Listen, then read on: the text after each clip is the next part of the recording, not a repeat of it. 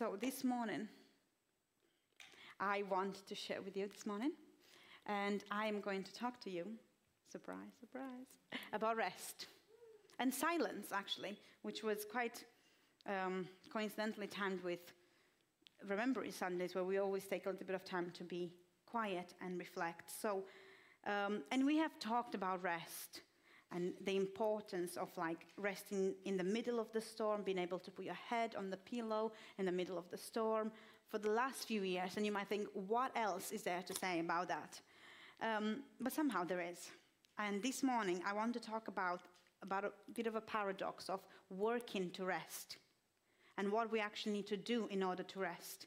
Because for me personally, I am a doer, and it's very hard for me to stop. But a lot of the times, the things that I do don't actually give me rest. So when I say working to rest, it's actually learning of what you actually need to do in order to receive the rest. And I want to talk about this idea of being intentional in our rest and not expecting it to just happen. Because even though the rest is beautiful, I need to do something intentional and proactive to it. Because each time I used to think of these words, not those words. Let me just.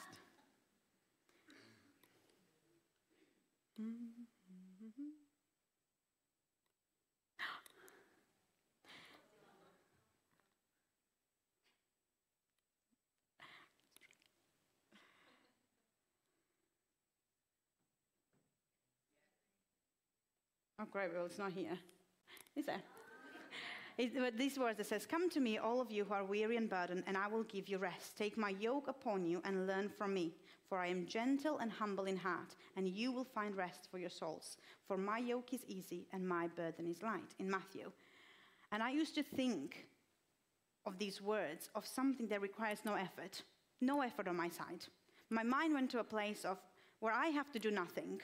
Jesus will do it all. I'll sit back, relax. He will take all the yoke and he'll do all the work. That's fine.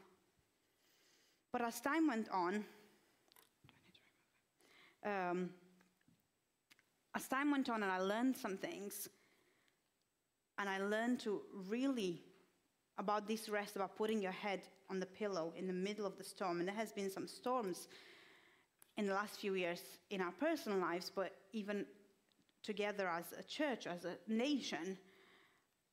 As I've learned this, I've realized more and more of how actually it takes some work, and actually sometimes a lot of work, and intentional work, to rest the way the Father wants, to receive the rest that God has for me.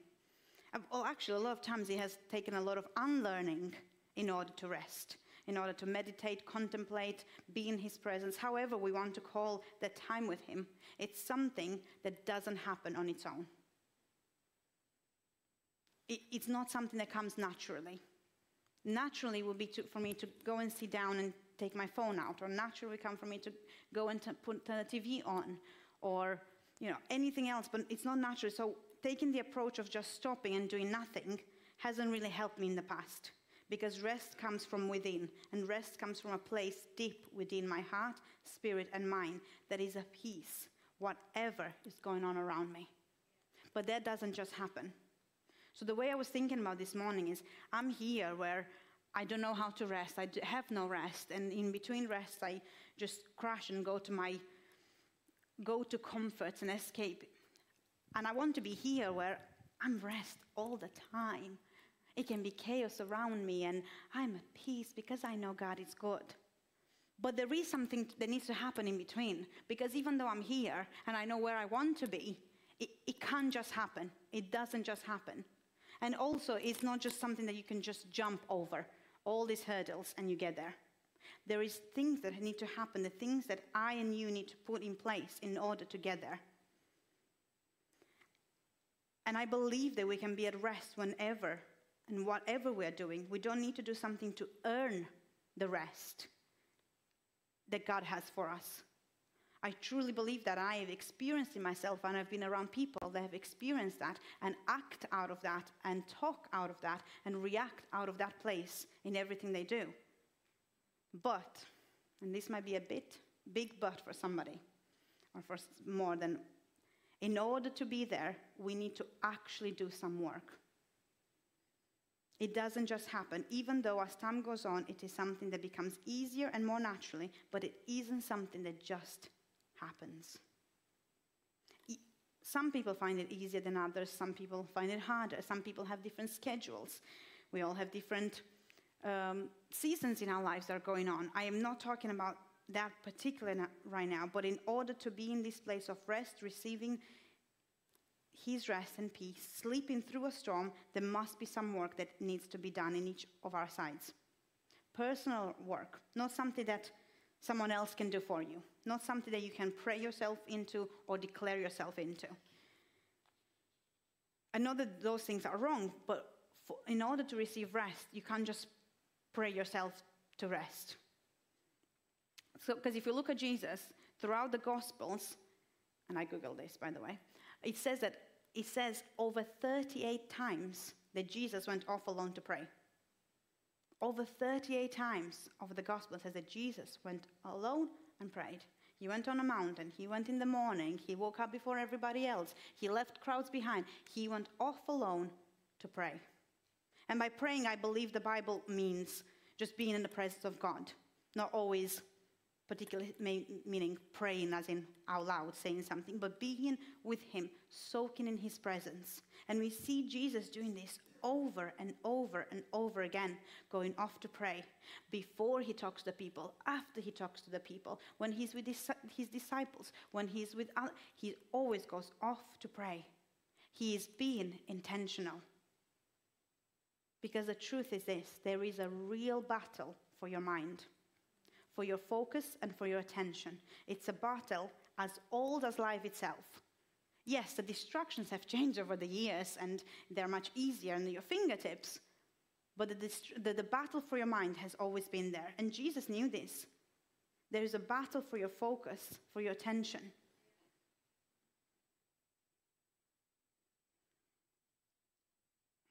Look at the next slide.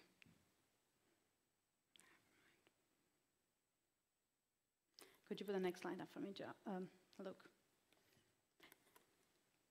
John Mark Coleman, in one of his books, says this, because what you give your attention is to the person you become. Put another way, the mind is the portal to the soul, and what you fill your mind with will shape the trajectory of your character. In the end, your life is no more than the sum of what you give your attention to. That bodes well for those apprentices of Jesus who give the bulk of their attention to him and to all that is good, beautiful, and true in this world, but not for those who give their attention to 24/7 news cycle of outrage and anxiety and emotion-charged drama, or the non-stop feed of celebrity gossip and cultural drivel. As if we give it in the first place, much of it is stolen by a clever algorithm out to monetize our precious attention. But again, we become what we give our attention to, for better or for worse. And when you see like that, you're like, oh. I like this one that says, the mind is a portal to the soul. And what you fill your mind with will shape the trajectory of your character. And to one side, that is a very scary thought, because we know what's going on in the world right now. We know how easy it is to have access to that information constantly. But on the other side, it's like, okay, well, it means I have some control what I put in there. I have some choice in what I do and what I see and what I hear and the environment that I place myself in. This is why Jesus is showing us how to be with the Father, physically and mentally going away, separating from all that is distracting, being intentional and praying. Jesus was being intentional about going away to pray. Waking up before everyone and hiking up on a mountain didn't just happen. He wasn't just wandering around, let's see who's out, let's have a drink, and then, oh, I end up on a mountain, might as well pray. No, he knew that he needed to do that in order to do everything else. He was being intentional with his time, with his actions, and he was proactive.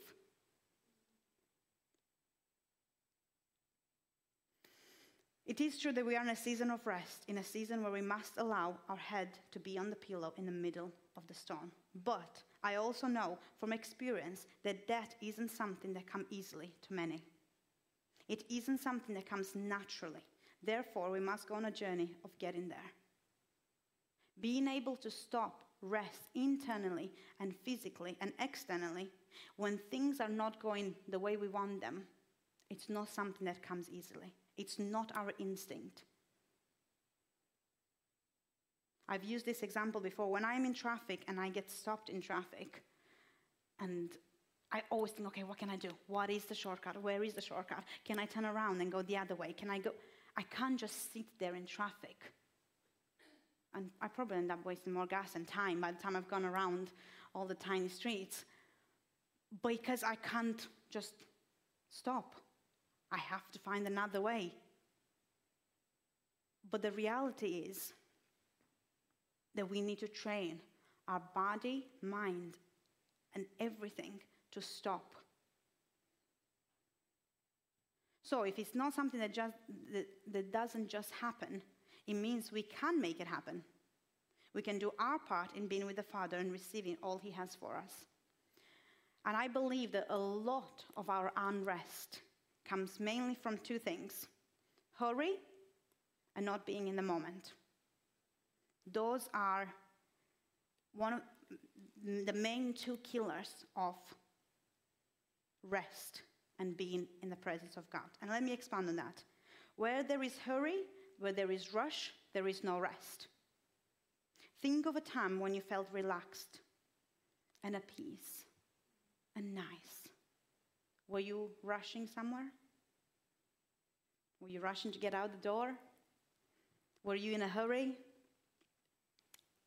And we see this again in Jesus. Jesus never rushes.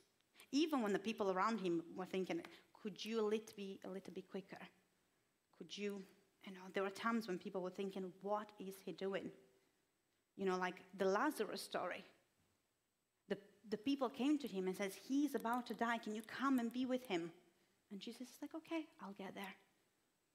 And and now obviously we have read the story and we know the ending.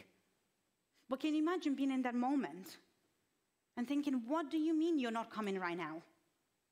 He doesn't have next week. He doesn't have time for you, Jesus, to look at your diary and book in a date next week because he'll be dead next week. And Jesus does not allow the people around him to be rushed. And when he gets there, people are like, not that we told you, but you are a bit too late because he's dead. And Jesus, in his grace and his amazingness and his everything that he is, he's like, in your minds and in your human timeline, yes, I am too late. But who am I? I'm not too late. And we know that he brings Lazarus back to life. But Jesus doesn't rush, because in rush and hurry is such a killer of love and peace and rest.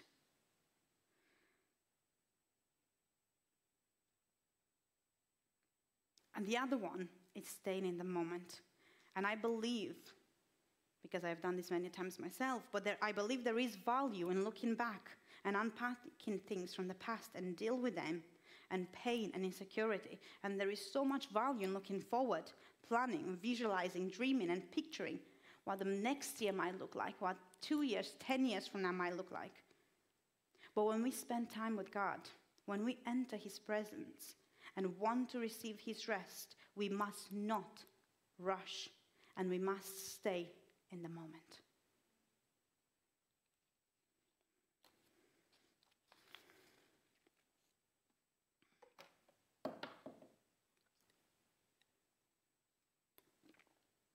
These two key factors will help immensely when meditating and contemplating, when being with the Father. And I love this quote from this book. Can we put the third one up? Thank you. It says this: we wait in silence. In silence, all our usual patterns assault us. Our patterns of control, addiction, negativity, tension, anger, and fear assert themselves. That's why most people give up rather quickly.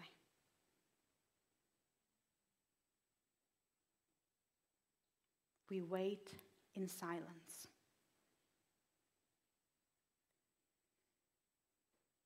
God, Jesus, and the Holy Spirit want to sit with you. They want to talk to you. They want to take your yoke. They want to hold you. They want to take all your burdens away to give you rest and peace. But that happens in silence. And I don't always particularly mean silence in the environment, because that's not always possible. Let's be realistic. We live in the real world.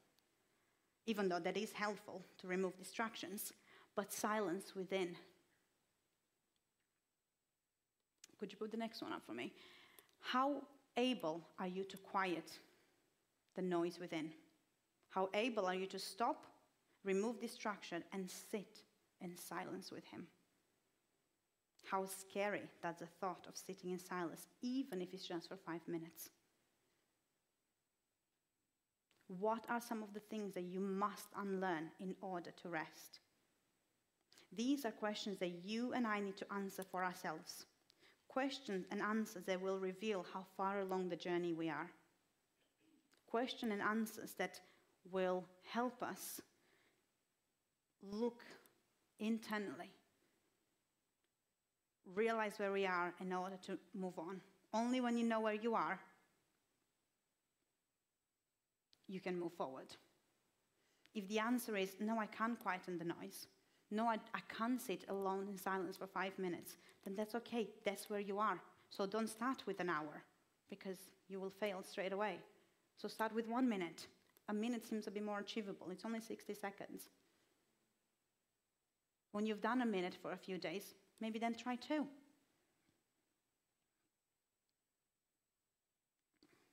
I've talked about this book before, and even this morning, Margaret and I were talking about it, and I will talk about it till the end of the day. Because John Mark Comer does a great job to remind us about the unforced rhythms of grace. He reminds us in this book, The Ruthless Elimination of Hurry, and encourages us in the book to slow down and eliminate rush from our lives in a way that we find rest in God. So one of the quotes says this: to walk with Jesus is to walk with a slow, unhurried pace. Hurry is the death of prayer and only impedes and spoils our work. It never advances it. To walk with Jesus is to walk with a slow, unhurried pace. If you look back to Genesis 1, it says that Jesus was walking with Adam and Eve in the cool of the morning. What a beautiful picture of God. Not Jesus, God. Well, they're the same. God was walking with Adam and Eve. And I can't imagine them doing a power walk. But what a beautiful picture of God walking with Adam and Eve in a slow, unhurried pace, talking about the creation, talking about everything. And hurry is the death of prayer and only impedes it and never advances it. And I, for many years, believed in the art of multitasking and believed myself the master of multitasking and believed that I was so much more productive. And at times, practically I was, but it never brought me any peace. I might have finished 3 jobs at the same time, but my state of mind was not in the greatest place. There is no such thing as multitasking successfully, because something will not get done properly. And that is very hard to hear and to do in our time and age. When you can do 10 things at a time, because you can pull your phone to listen to a podcast while you cook your meals, and while you order something on Alexa, because she'll do it straight away on your Amazon wish list, and all those things at the same time, because the battle for your mind is there all the time. And the things have been so easily and facilitated to us to do 10, 20 things at the same time. And we still don't feel productive at the end of the day somehow. And we still find that we need to talk about how busy we are, as if it's such a prized honor that I've told you how much busier I am than you.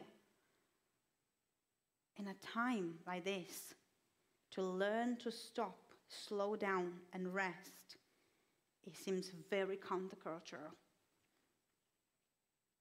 But Jesus shows us time and time again the art of slowing down, doing one thing at a time, being present, being in the moment.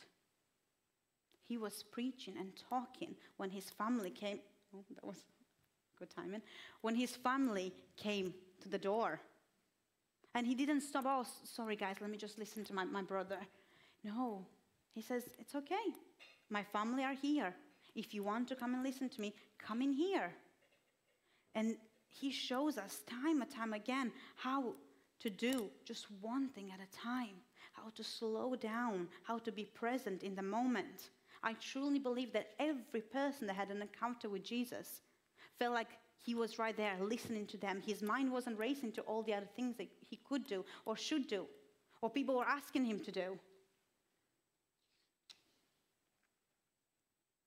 Which, of course, it does mean that some things might not get done. We can't do everything all the time. Learning and accepting this truth is very liberating. Just now before church, I was talking to someone that says, I need to stop doing that thing. And you might think, but why do I have to stop it? I can do it. I've got the time. Well, you're squeezing it in between a million other things anyway. Why shouldn't I not do it? And it's so hard to not do it. If we look at Jesus again, he probably could have done way more things. He would have just kind of learned to multitask. He's God. I'm sure he could have. But actually, what each and everything that he gave his time to was precious and was present. And learning and accepting the truth of that we can't do everything all the time is not an easy one, but it's very liberating. A truth I'm still on a journey to learn, but looking back, I can see how far I've come and the ways I have been able to receive his rest in times when nothing around me was restful or peaceful in the environment. But I want to keep growing and learning and moving forwards from this place. And that sometimes means working to rest, which seems a bit of a paradox, but I need to work to unlearn the things that seem to come easily and naturally when I'm weary and tired are not always the things that give me a proper rest. Working on being intentional with my time and my actions. Working on slowing down and staying in the moment. Working on being in silence in his presence. And not being terrified of what I might see, hear, or find. Because being intentional and spending time with God will no doubt bring us rest. But it's not something that's just happening. It's something that needs to be practiced and keep working on it and keep doing it. So this morning I want us to do that, just that. We've already done a minute silence. I think we can manage 5. So I'll give you some things that I do. These might not work for you, but if they work. Before I have my time, I make sure that it's a little bit tidy around me. No, thankfully it's tidy here. But I have a lot of things going on. As a mom and 3 very young children and a household to run, there is always something to think about a shopping list that I need to do, about this and about that. And just telling me to not think about those things will not help. The more you tell me not to think about them, the more I'll think about them. It's just how my beautiful, wonderful brain works. So then I make a list. Before I have this time, I make a list. And the list might include something like says, make a list of shopping. But then I know it's out of my mind because I'll get done to it. Text so-and-so, message the plumber, check the food in the oven. Whatever I have in my mind in this moment, and I know will try to steal away from my time with God in the next 5 minutes, I write it down. And even though they still need to get done, I know it's written down. And I've taken an action and I've been intentional about not letting those things to steal from me. Because for the very longest time, I used to just fail in this alone silence time. Because I'm like, well, I must not think of them. I must not think of them. I must not think of them. And now I've spent 5 minutes repeating to myself, I must not think of them.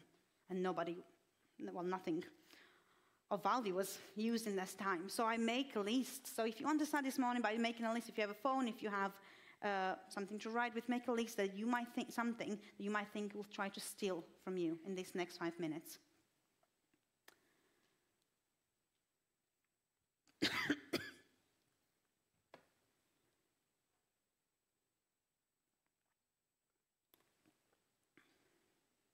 And as we have these 5 minutes of silence, I want you to pay attention to what are you hearing in the silence. What are some of the thoughts that you might hear and think, oh, let's push that one to the back.